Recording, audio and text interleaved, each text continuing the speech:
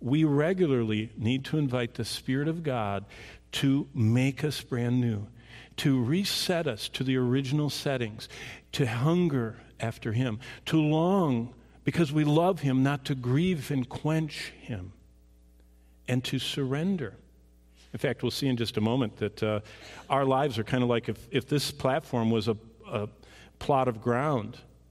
The Holy Spirit, in any part of our life that He is given access to by us surrendering, He plants something that grows. And you know what that's called? The fruit of the Spirit.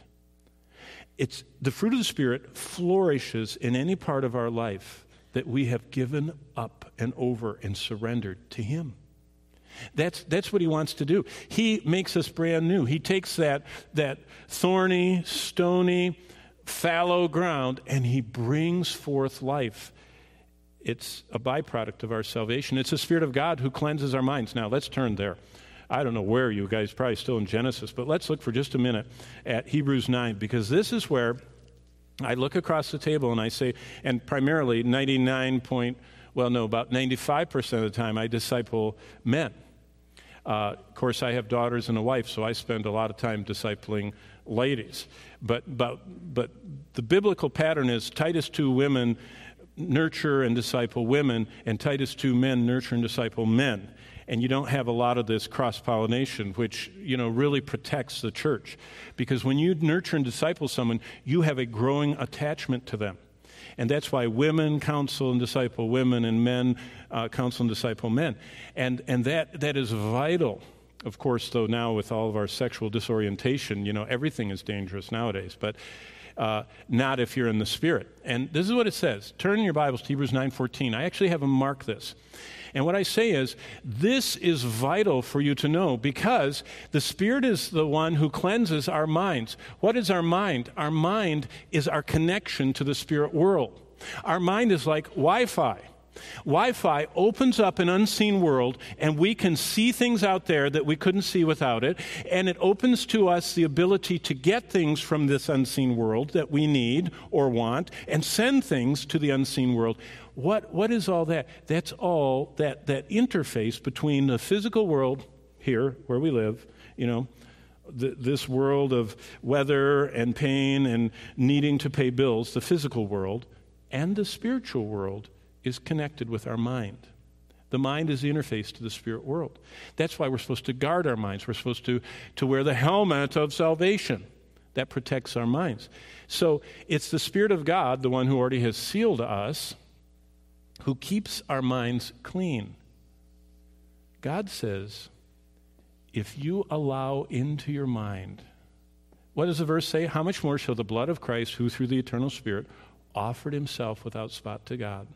Hebrews 9:14. Are you reading it? Do you see what it says? It's talking about the three persons of the Trinity, the Father, the Son, and the Spirit. And it says, how much more shall the blood of Christ, the Son, who through the eternal Spirit offered Himself without spot to God. The Holy Spirit took the sacrifice of Christ on the cross and offered it to the Father. What does it say, the rest of the verse? To purge your consciences from things that lead to death. If we are not vigilant, we get infected. You know what the Bible says? Whatever things are true, honest, just, pure, lovely, and of good report, let those things into your mind. That's Philippians 4:8. Do you know what it says? Whenever we are not doing what is true, honest, just, pure, lovely, and of good report, and thinking on those things, we're infecting our minds, just like the office building in Manhattan. And we're getting a virus that grieves and quenches the Spirit of God. And when He's grieved and quenched, the Bible doesn't make any sense.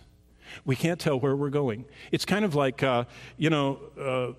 having your windshield fog up instantly, and you can't see anything, or having a huge rainstorm where the wipers can't keep up, and you have to immediately slow down and start pulling over. You don't know where you are. Did you know when we get infected with things that aren't true and aren't honest and aren't just and aren't pure and aren't lovely and aren't of good report, it fogs the window. We can't see where we're going spiritually. We can't hear the voice of God.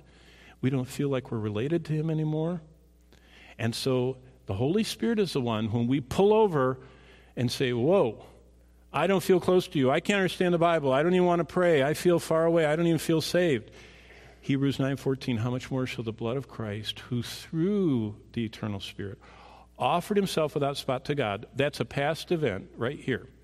That was AD 30 that took place. But it says he today can purge your minds, your consciences, from anything that's a pathogen that leads to death. And then, by the way, you know what the twin verse is? If you write in your Bible, you ought to put a little arrow. The twin verse to this is Hebrews 10:22. And it says, let us draw near with a true heart and full assurance of faith, having our minds sprinkled and our bodies washed with pure water, which is the Word of God. And so what it says is that no matter how far away from the Lord, it's only one step back as we invite him to cleanse our minds, and we can draw near to him again in full assurance that we're welcomed. And that's all a work of the Holy Spirit. Every bit of that. And he does that in our life when we give him access. You know, it's kind of like yesterday we were trying to transfer a big file between me and one of my children. And they said, oh, Dad, you know, this and that. And I said, well, why don't you just open up? You know, let me connect to your computer. I'll just pull it across. Oh, yeah, fine. Did you know that's what the Lord is saying? Just open up. I'd like to come in and cleanse that part of your life. I'd like to come and plant the fruit of the Spirit in that part, and that part, and that part, and that part. I want to work inside of you.